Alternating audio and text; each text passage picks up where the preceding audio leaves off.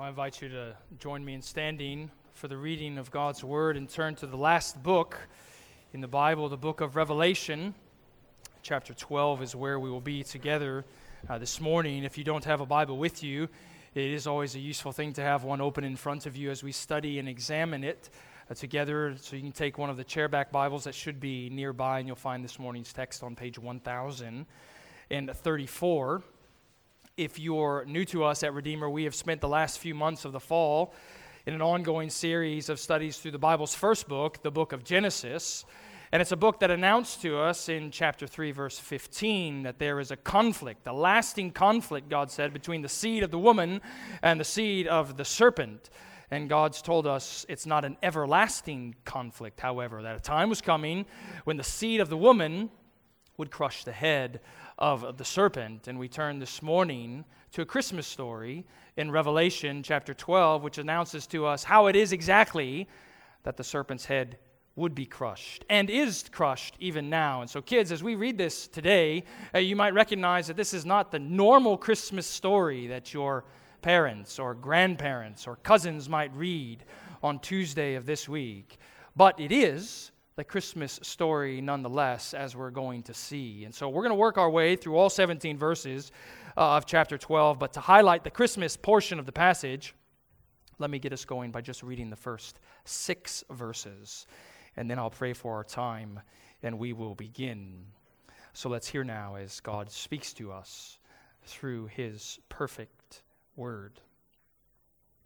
And a great sign appeared in heaven, a woman clothed with the sun, with the moon under her feet, and on her head a crown of 12 stars.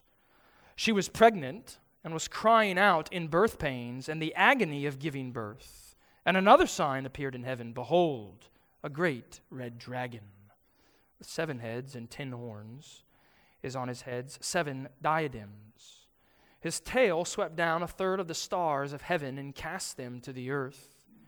And the dragon stood before the woman who was about to give birth, so that when she bore her child, he might devour it. She gave birth to a male child. One is to rule the nations with a rod of iron. But her child was caught up to God and to his throne. And the woman fled into the wilderness, where she has a place prepared by God, in which she is to be nourished for 1,260 days. At Redeemer Church, what do we know about God's word? The grass withers and the flowers fall, but the word of the Lord stands forever. Let's bow in prayer together. Once again, Father, we do come to your word, knowing that it is full of mystery, rejoicing that it's also full of majesty.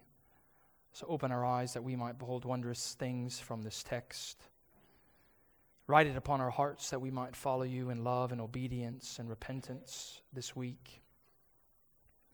Help us to love your Son evermore, who does rule over the nations with a gentle hand and an iron fist. We rejoice in your provision and protection. Preserve us even this day, that we might hear with eagerness, that I might preach as you say I must, with boldness and love and faith. We pray all these things in Jesus' name. Amen. You may be seated. I suppose that all of us have something unique to our experience, possibly also our personality and history, that rings in the Christmas season uniquely for our family, for our lives. For some of you, it may be a particular movie that you watch that suddenly announces the dawning of Christmas cheer. For the others of you, it may be something like the lighting of the Christmas tree, putting on ornaments, raising stockings above the fireplace, hanging them on the mantle. I suppose even for others of you, it may be a particular family tradition or a particular family dish, particular family meal. And then others of you, it may be the sounds and songs of Christmas. That certainly is what it is for me. It's not until Christmas music starts playing that it finally feels like Christmas cheer is here. So I've asked people often throughout the past few weeks what their favorite Christmas carol is, what it is that kind of rings in the season by way of a song. And one of my favorite non-Christmas carols is a song, Do You Hear What I Hear? When I hear that, I hear Christmas is finally here. It wasn't written that long ago. It was written in 1962 by a Frenchman actually an expat who lived here in America named Noel Regney. It's one of those stories it's one of those songs that has a backstory that often tends to kind of get lost in translation, get lost in history as it takes on some sort of cultural force in our time.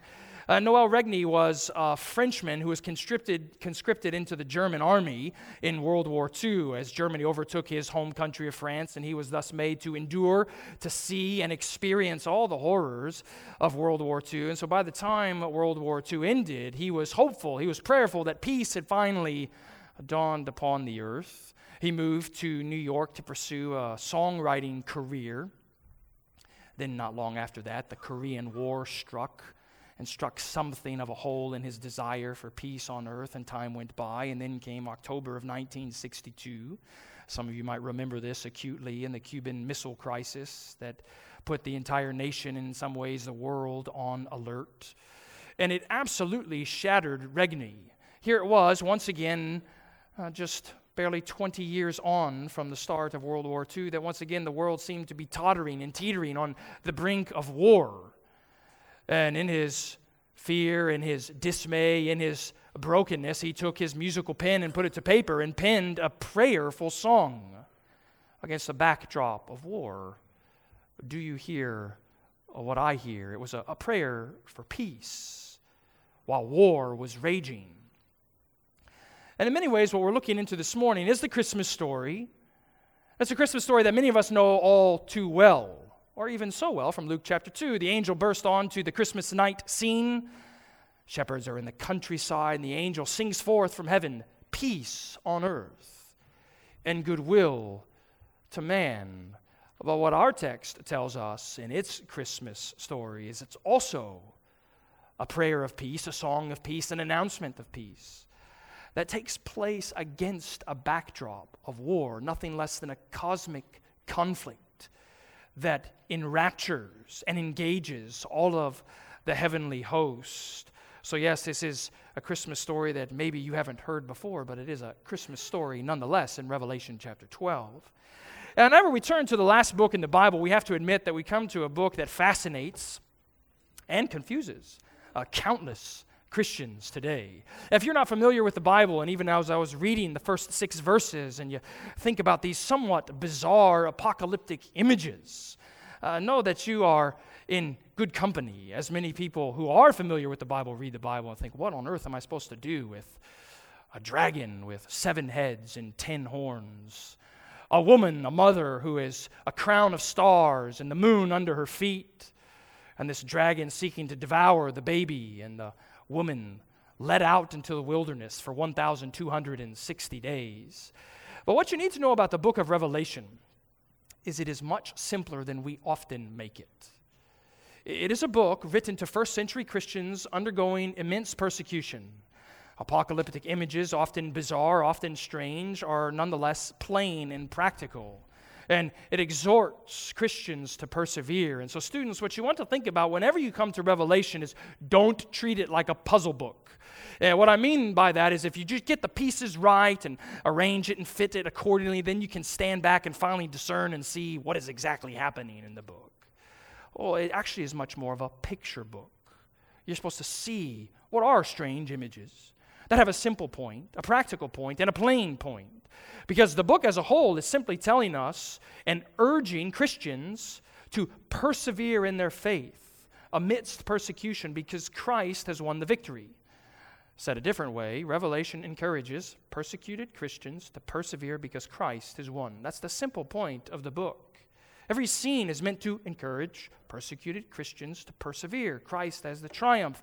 And those are themes that show up in our text today, Revelation chapter 12, which is, it's the literal, but also the symbolic center of these visions of the Apostle John. One scholar calls it the key to the entirety of John's visions, what we see in Revelation chapter 12. And it announces to us that key gospel truth. Christ came to defeat the devil and save his people. That's the whole point of what we want to see this morning.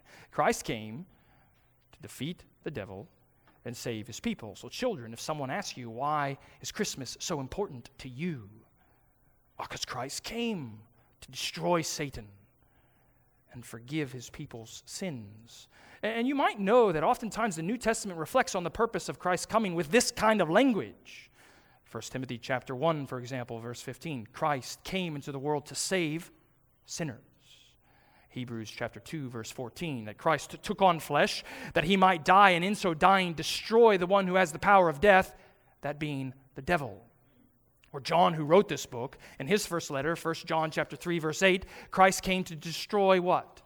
The works of the devil. And so we're going to see that this morning. So what I want to help you understand, what I'm trying to help meditate on together with you this morning, is the truth that Christmas is a cosmic conflict.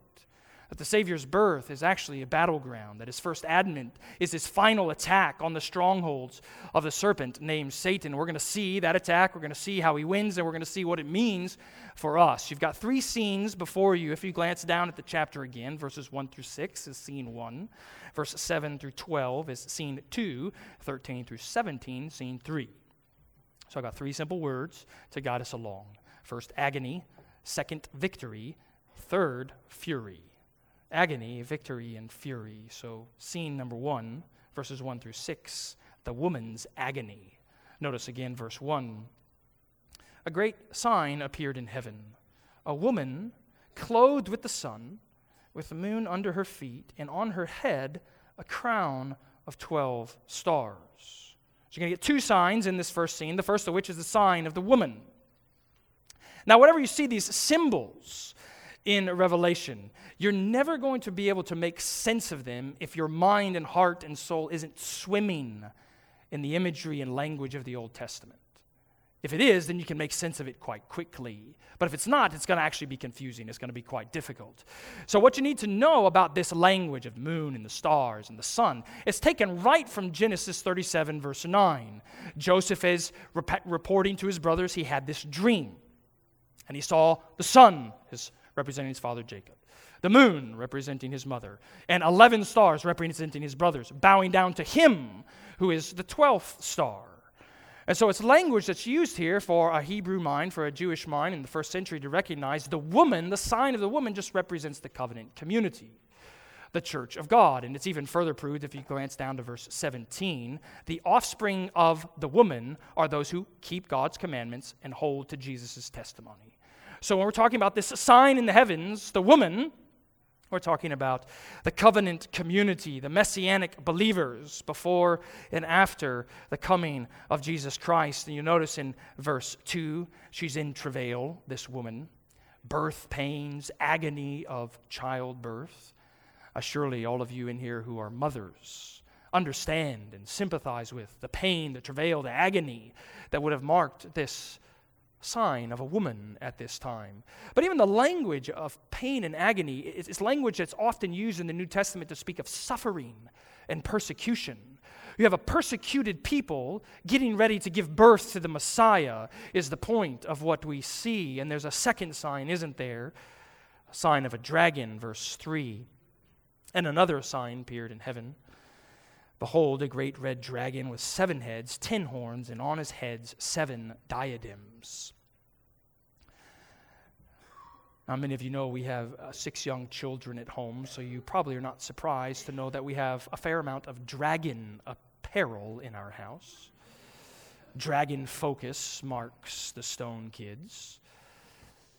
And you might not be surprised also if you understand how this dragon apparel comes into modern-day families, that it often are cozy, cuddly depictions of dragons. One of our kids' favorite books, a New York Times best-selling book, Dragons Love Tacos. One of the kids' favorite movies to watch is the recent trilogy, How to Train Your Dragon, with a dragon Night Fury who's got the cozy, cuddly name of Toothless. But we know, don't we, that ultimately dragons are not cozy and cuddly.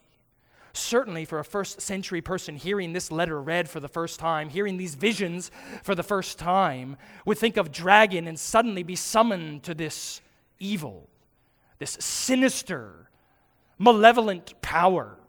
And even the image is quite strange, isn't it? 7 heads, on each head is a crown, 10 horns.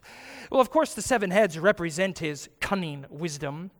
The 10 horns represent the devil's strong strength. And the 7 diadems, 7 crowns, one on each head, represents his counterfeit authority, his counterfeit sovereignty. It's why oftentimes the New Testament will speak about the devil, Satan, as one who's the prince of the power of the air, the ruler over this present darkness. And we don't have to guess, do we, at all, that this is the identity of the dragon. Just skip down to verse 9. You'll notice we're told the dragon is called the devil and Satan, the deceiver of the whole world.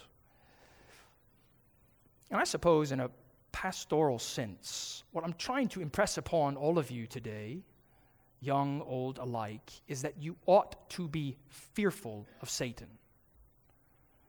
You dare not treat this dragon with casual triviality. He is that wise. He is that strong. He is that powerful. But nevertheless, we find faith chasing away fear because the devil's schemes are defeated, as we're soon going to see. Because notice this kind of grotesque tactic he has in verse 4. His tail swept down 1/3 of the stars of heaven and cast them to the earth. And the dragon stood before the woman who was about to give birth, so that when she bore the child, he might devour it. Now, the first part of verse 4 is somewhat confusing. The second part is more clear. What does it mean that his tail swept down 1/3 of the stars of heaven? Many people have often thought throughout the ages that it's something of an allusion to the 1/3 of the angels that fell with Satan in his first sin. But I don't think that's the point at all. Stars in this passage clearly represent saints, the beloved in the Christian community. All throughout the Old Testament, stars are used in this way to depict the saints of God. You might remember in Genesis chapter 15. Lord willing, we'll be there in just a couple of weeks in our study in Genesis. God speaks to Abram and comforts him, promises him offspring as numerous as the what? Stars in heaven. You can write down these references. Daniel chapter 8, verse 10. Daniel chapter 12, verse 3 likens saints to stars. And even chapter 8, stars who are cast down because of the persecution and suffering that evil satanic empires are warring against with God's people. And so the idea here again is just reinforcing for us this woman, the church, the covenant community, was in the pains of persecution at the time of Christ's birth, and there stood Satan ready to devour the child. Of course, no more sinister OBGYN could ever be found. Sinister midwife than the serpent, ready to what? Devour the child, the Messiah. And we know that he tried to do that, don't we? You can read later on today, Matthew chapter 2. Through the satanic decree of one King Herod, what was the order? That all of the baby boys aged 2 and under would be massacred because King Herod wanted to kill the supposed king of the Jews. But the tactic failed, didn't it? Every subsequent tactic of Satan to devour the Christ failed as well. You notice in verse 5, we're told in quite brief compass, she gave birth to the male child, one who is to rule all the nations with a rod of iron, but her child was caught up to God and to his throne. So we're right to understand the male child here in this first scene is none the less than Jesus Christ. Again, language taken straight from the Old Testament. We read it earlier, Psalm 2, verse 9. The Messiah would come, and he would have in his hand from his Father a rod that he would use to break the nations that rejected him, such as the strength of this king. And what you need to know is, yes, Jesus was born a child, yet a king. And of eternal significance to you this morning is how you stand before this king. If you stand before this king in trust and faith, you'll find his staff guiding you with love. If you stand before him in rejection and unbelief, you'll find his rod of iron falling in judgment and punishment upon you.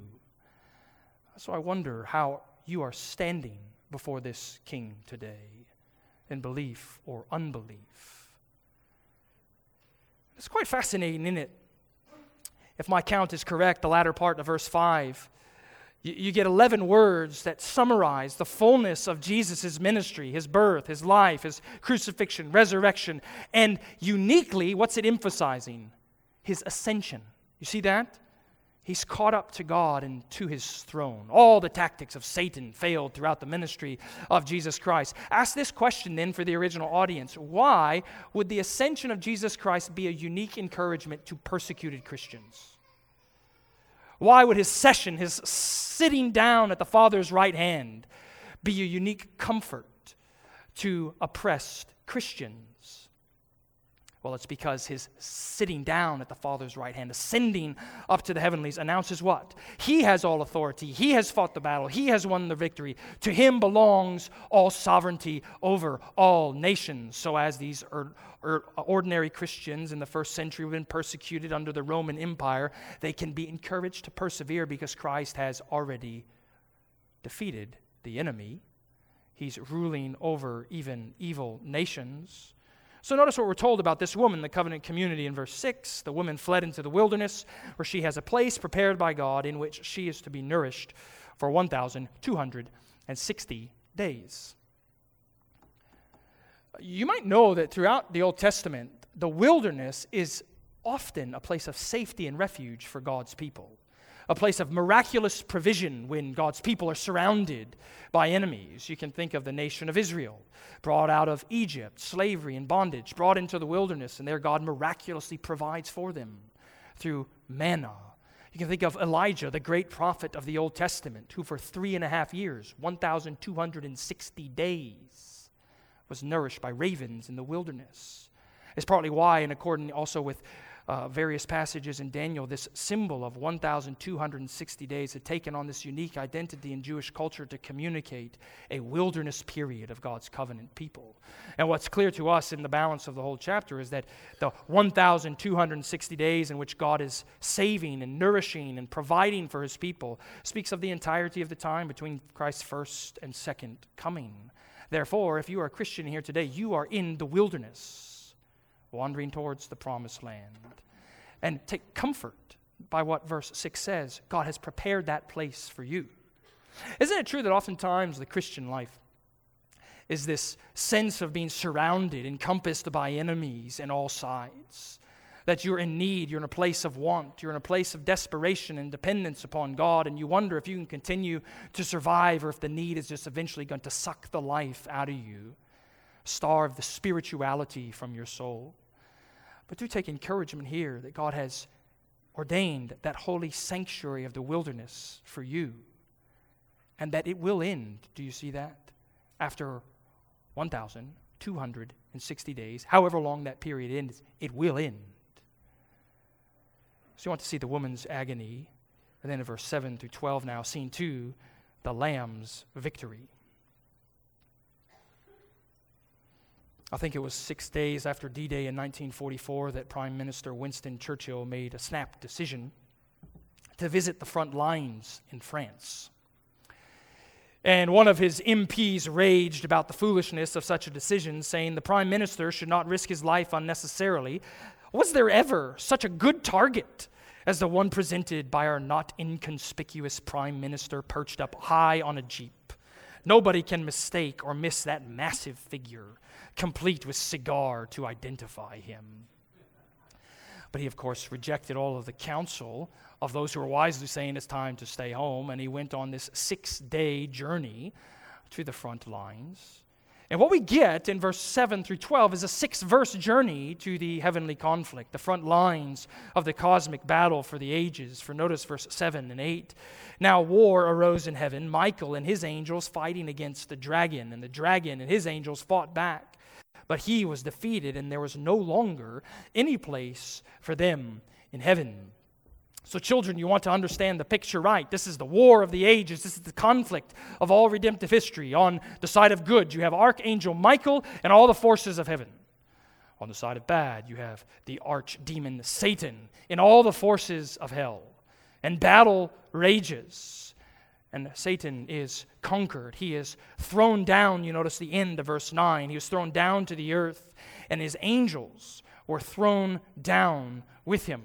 This accuser who stands before God stood before God, day and night, to accuse God's people. It's why Paul can sing forth such gospel truth in the book of Romans chapter 8. There is now therefore no condemnation for anyone who is in Christ Jesus. The end of the chapter. Who then will bring a charge against God's elect?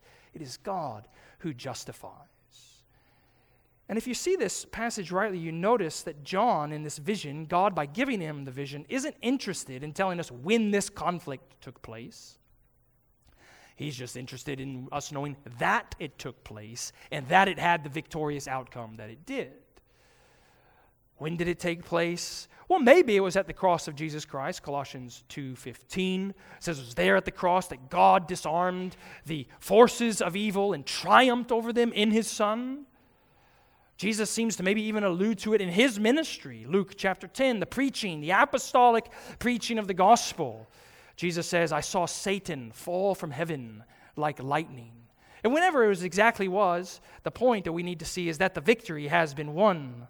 For notice verse 10, John hears a loud voice in heaven saying, now the salvation and the power and the kingdom of our God and the authority of his Christ have come, for the accuser of our brothers has been thrown down, who accuses them day and night before God. So you need to have a right theology of Satan's strength. You need to have a right theology of Satan's identity. The word Satan just means accuser. You know, it's why even sometimes when our children are accusing each other, I have no problem saying you are being satanic. It is quite true. To accuse one another is just to be satanic. It's a synonym for accuser. That's what he lives to do. Condemn and accuse God's people. But the gospel and the good news here is he has a place no longer before the throne to do it. Where the accuser once stood, Christ Jesus now ever lives as our advocate before the Father. In the courtroom setting that this surely was there in the heavenly court, it's as though Satan was bound. He was cast out of the courtroom and held in contempt. No longer is he allowed to accuse the brethren before the Father, because Christ, our risen, exalted Savior, he is there to always mediate and intercede for God's people. So it's a text that's not interested in when the conflict took place. It's a text that's interested in telling us how the conflict came to its conclusion. Christ won the victory.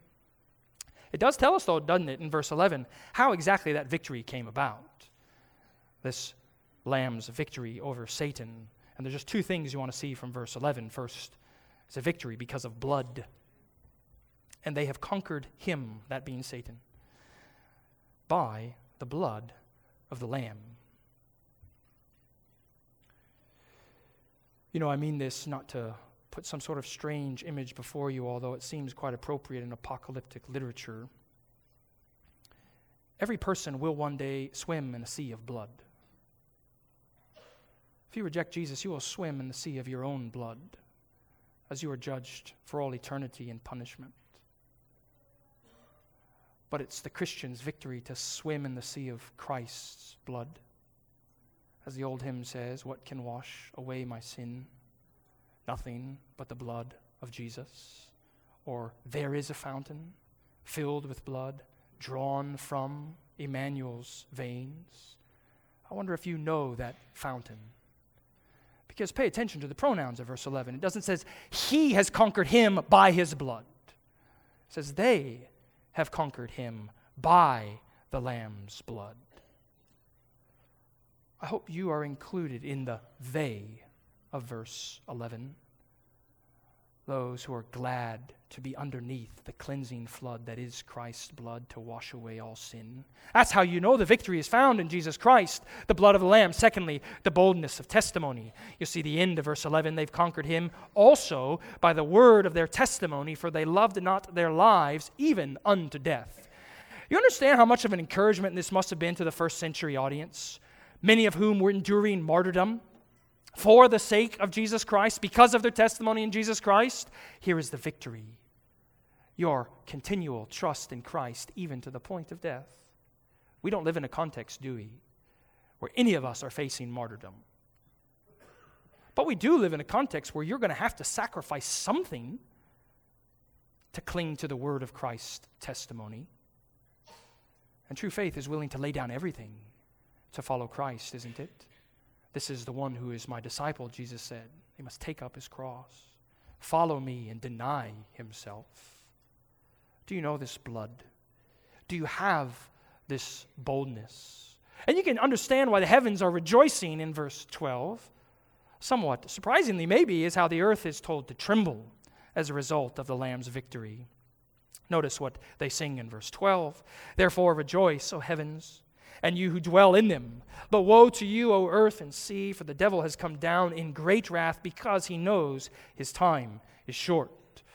And so we move to the third scene, from the Lamb's victory to the devil's fury. He knows his time is short, so greater is his wrath on you. The first home that Emily and I bought was across the street from a neighbor who had bought his just a few months before ours. It was one of those homes that he bought as a foreclosure. And evidently, after the foreclosure notice was given, the eviction notice was pending. What happened inside that home is what often happens in such situations. The previous owner just tore apart the entirety of the inside. And in a similar way, what the remainder of our text tells us is Satan recognizes he has received his eviction notice from heaven, and he's ready then to tear apart the earth, more specifically, Christ's church, with greater fury. Look at verse 13. When the dragon had been thrown down to the earth, he pursued the woman who had given birth to the male child. It's like he's given up his scheme to try to get and devour the Christ, and so he's after now the church. And you get these gospel conjunctions we often talk about in here, the sweetest one of which is the three-letter word, but. In the midst of all of his rage, in the midst of all of his fury, in the midst of all of his evil passion against the church, notice verse 14 begins, but the woman was given the wings, 2 wings of the great eagle, that she might fly from the serpent into the wilderness to a place where she is to be nourished for a time and times and half a time. It's another way of speaking about 42 months, 3.5 years, 1,260 days. Kids, do you know of any time in the Old Testament when famously God was said to carry his people on eagle's wings? The most famous time was in Exodus chapter 19. God has redeemed them out of slavery and bondage, brought them into the wilderness, to Mount Sinai, where they are going to worship and serve Yahweh, hear his covenant, hear his commands, and he begins that section that's calling for the preparation to come and meet with him by saying in verse 4, thus you shall say, Moses, to the house of Jacob, you yourselves have seen what I did to the Egyptians and how I bore you on eagle's wings and brought you to myself. It's only on the wings of God's protection and provision that we are sustained in the midst of this fight. So what I want to do as we begin to close and finish out the passage is let the remainder of the text bring 2 things to mind about this fight that is ours in Jesus Christ. Because you recognize the victory has already been won, but the battle is not yet over. To come to Christ is to be enlisted into his army. To come to Christ is to be a soldier in his heavenly force, striving in the spiritual battle that is ours until he returns or until we die. And how can you fight rightly? Well, 2 simple truths from the remainder of the passage. First, you just need to see God will preserve his people in the fight. He will carry them as though they are on eagle's wings into the place of safety in the wilderness. Some of you might be afraid of flying. That's a flight I dare not want you to ever be afraid of. Trusting in Christ, who will take you on the wings of his Spirit to safety in the wilderness, where you're to be nourished until the time has come. But even notice we're told something in verse 15 about Satan's ongoing scheme. We're told the serpent poured water like a river out of his mouth after the woman to sweep her away with a flood. It might seem strange what's going on here in verse 15, but if you recognize how this kind of action is used in Revelation, it makes sense real quickly. What comes out of someone's mouth in Revelation depicts their words and their nature. So, for example, the previous chapter, Revelation chapter 11, talks about these 2 famous prophets, and from their mouth comes fire, such as the prophetic word of God. More famously, you know, Revelation 19 maybe, speaks of the Son of Man's return. What's flying forth from his mouth? A sword. Of course, he's not coming back with a literal sword, but it is the sword of the Spirit, the Word of God, that comes from his mouth. And here, kids, picture it. A serpent, a dragon, pouring forth water from his mouth because he wants to drown God's people. And what is abundantly clear in the course of Revelation is what pours forth from the enemy's mouth. His ordinary tactic is falsehood that would flood the faith of God's people. False teaching, errors, lies, deceit. This is the ordinary way that Satan tends to war against God's people. Therefore, if you don't understand what it means to be rooted and grounded in truth, to be meditating and feasting upon God's word, to know the centrality of preaching, study of Scripture in the Christian life, you'll recognize that it's going to be hard to withstand the flood, the torrent of lies from the evil one. But God will protect his people. Look at verse 16. The earth came to the help of the woman, and the earth opened its mouth and swallowed the river that the dragon had poured from his mouth. Again, there's this Old Testament imagery. You might remember the Egyptians are swallowed up in the Red Sea.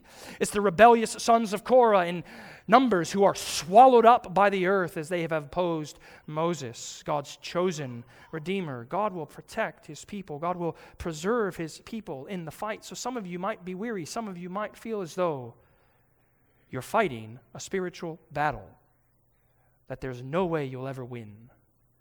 Perhaps you can even think about it this week. Satan has come to you with a temptation or a trial, and you gave in yet again.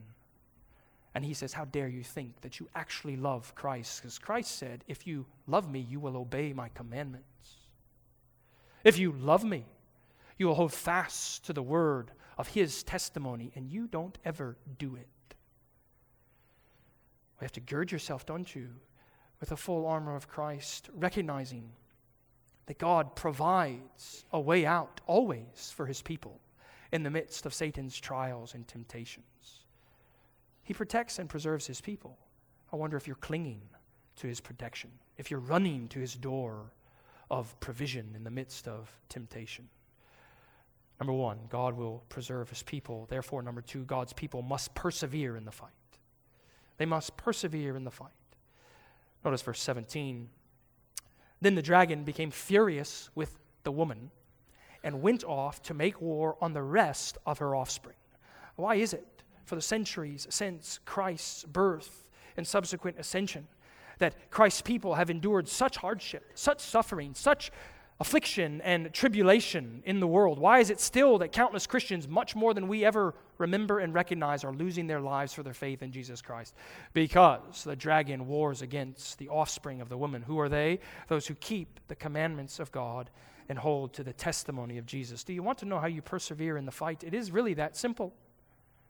Keep God's commandments through the help of his Spirit, holding fast to the testimony of Christ. You'll see how the chapter ends. Where said this dragon is standing on the sea. A sea that we know from the next page in Revelation 13 will give forth, this beast will burst forth from the sea. And it's in a war, it's a conflict that leads to this constant chorus you find in Revelation, highlighting the point I'm making. If you notice verse 10 of Revelation 13, it sounds forth this refrain of, here is a call for the endurance and faith of the saints. You must persevere in the fight. Because God will protect you in the fight. You can have great faith that you will participate in the Lamb's victory. He came to defeat the devil. He came to save his people. He continues to provide for his people that they might persevere in the fight. So Noel Regney, he wrote this song. In one verse, you might know, it sings about this song, high above the trees. Would you know, high above the trees in Israel, in the night that Christ was born, the angels sang forth a song of peace on earth. Our text is telling us that's not the whole story of Christmas. There is also a song that you need to hear, a song of a conflict that has swept up the heavenlies with the coming of Jesus Christ. When you hear the baby crying in a manger, you hear his first and final assault on the serpent named Satan. When you hear the good news of great joy, you hear good news that God will protect you in the fight, that you must persevere in the fight, that the Lamb has won the victory. That's what I hear. Do you hear what I hear? Let's pray.